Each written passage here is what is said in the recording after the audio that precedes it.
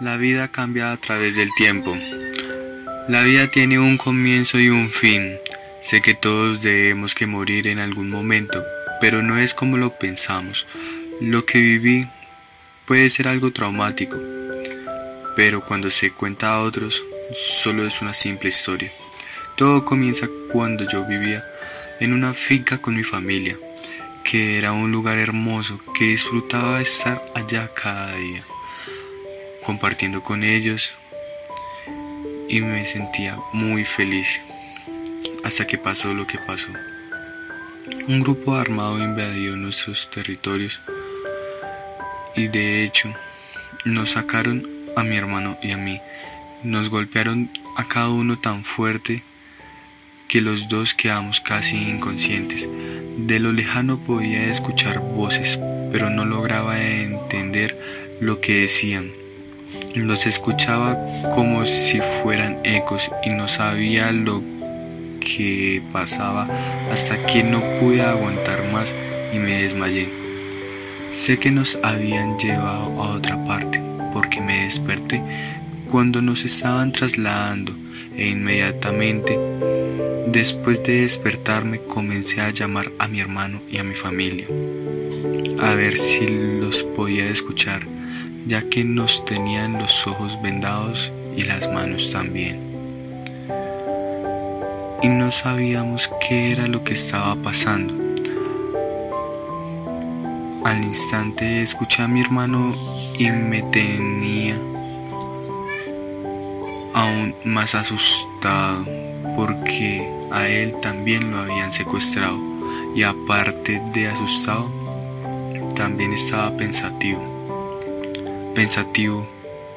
porque no sabía qué les había pasado a mis padres. Un rato después sentí que se había parado el carro y entonces pensé inmediatamente, ya llegamos, y efectivamente sí habíamos llegado, pero nos bajaron a la fuerza y nos pusieron de rodillas. Pensé que iba a morir así, sin tener un buen último recuerdo con mi familia. Y después de un tiempo nos quitan las vendas. Lloraba de la felicidad por volver a ver a mi hermanito, aunque estuviésemos en unas malas condiciones en la cual no me gustó verlo así, todo golpeado, pero me di de cuenta que era un grupo paramilitar, por lo que escuché de un comentario que uno de los que nos secuestró. Pude también mirar alrededor y estábamos en un lugar que jamás había visto, lleno de vida por todo lado. Lo único malo es que pareciese que fuera este el lugar donde se ocultan este grupo. Todos los días nos daban a mi hermano y a mí la comida diaria. Desde que nos secuestraron ya llevamos casi un mes de hecho. Creo que faltaban 3 días para que se cumpliera el mes. Y cada día pienso en mis papás. ¿De qué habrá sido de ellos?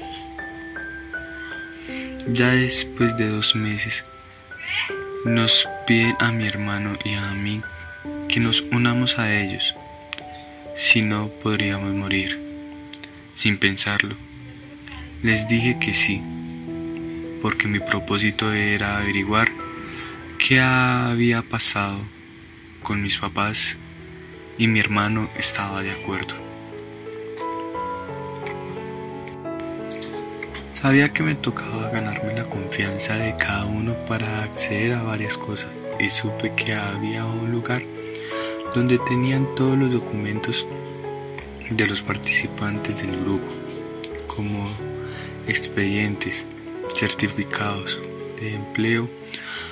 Buscaba mi carpeta, donde creería estar todo lo que me pasó. Casi Toda la información de nosotros estaba ahí. Al parecer, ellos ya sabían que nos íbamos a unir.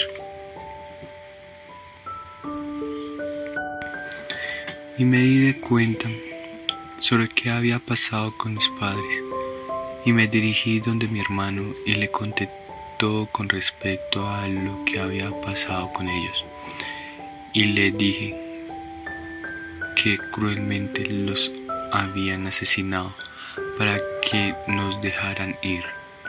Mi hermano y yo no podíamos con la noticia y se nos derramó una cascada de tristeza por los ojos.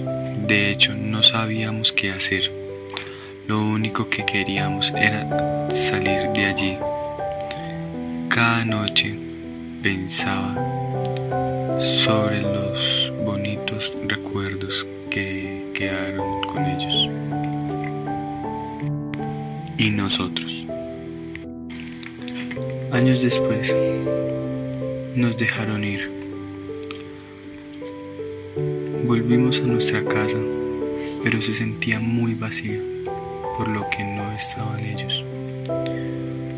Nos habíamos organizado para ir a visitarlos al cementerio. De esto aprendí que la vida no es como uno se la imagina vivirla, sino